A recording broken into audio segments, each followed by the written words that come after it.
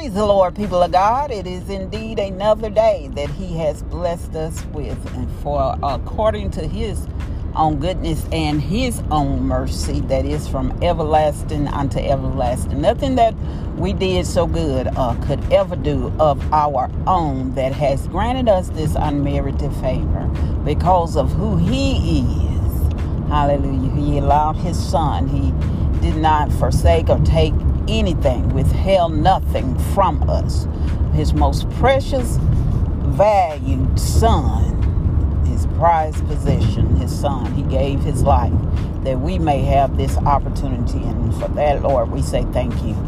One more day that we may get it right. Welcome to With Purpose, Our Purpose podcast. It is a podcast designed with you in mind, understanding your purpose, your identity in Christ Jesus.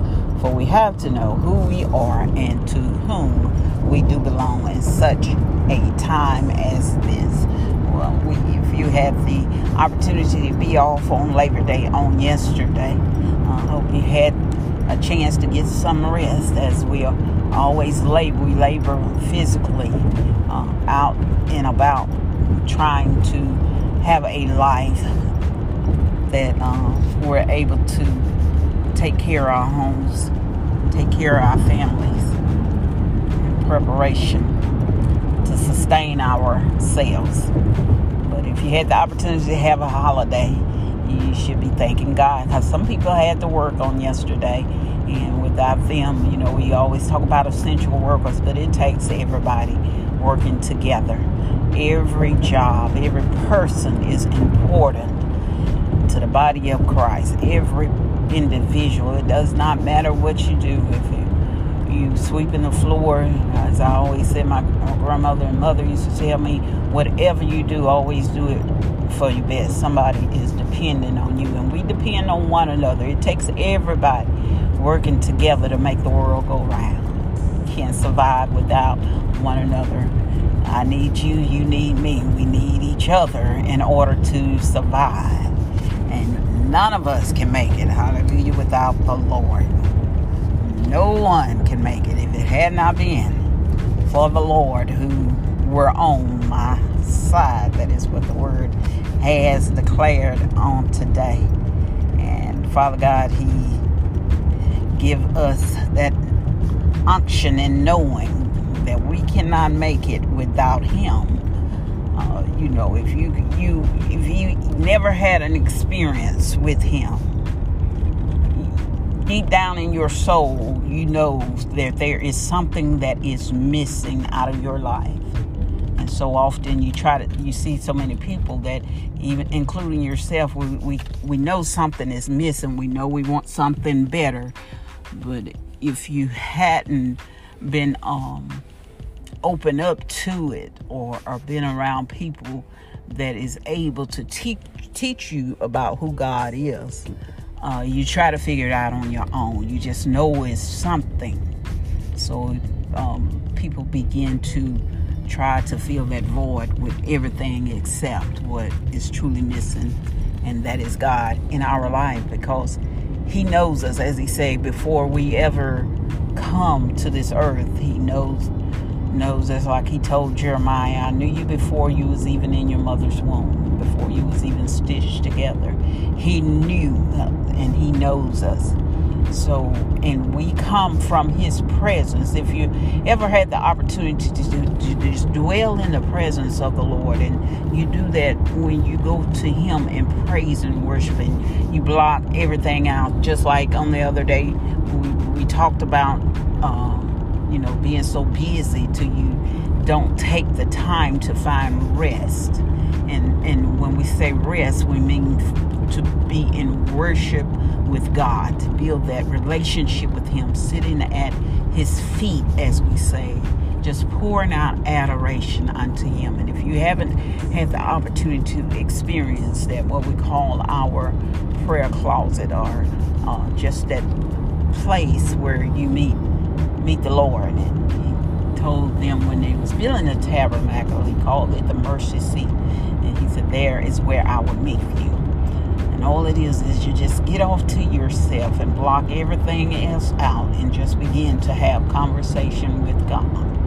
Just pouring your heart out with him, telling him what he means to you and your desire for to be with him and for him to have complete control and surrendering yourself unto him and just loving on him in song and praise and lifting his name up. And he said, where there is praise, he will inhabit that.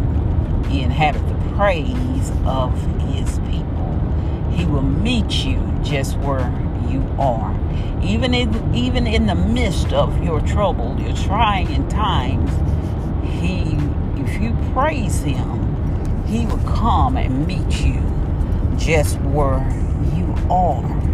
That's why praise is so important. Our weapons of warfare are not carnal, but they're strong and mighty to the pulling down of strongholds. So when you find yourself, even in the midst of battle, in the midst of your turmoil, if you just learn to praise him, he inhabits your praise. And wherever his presence is, everything else, every care will roll away. It cannot stay there. Demonic forces cannot be in the presence of God. Even if they are, they will begin to worship him too.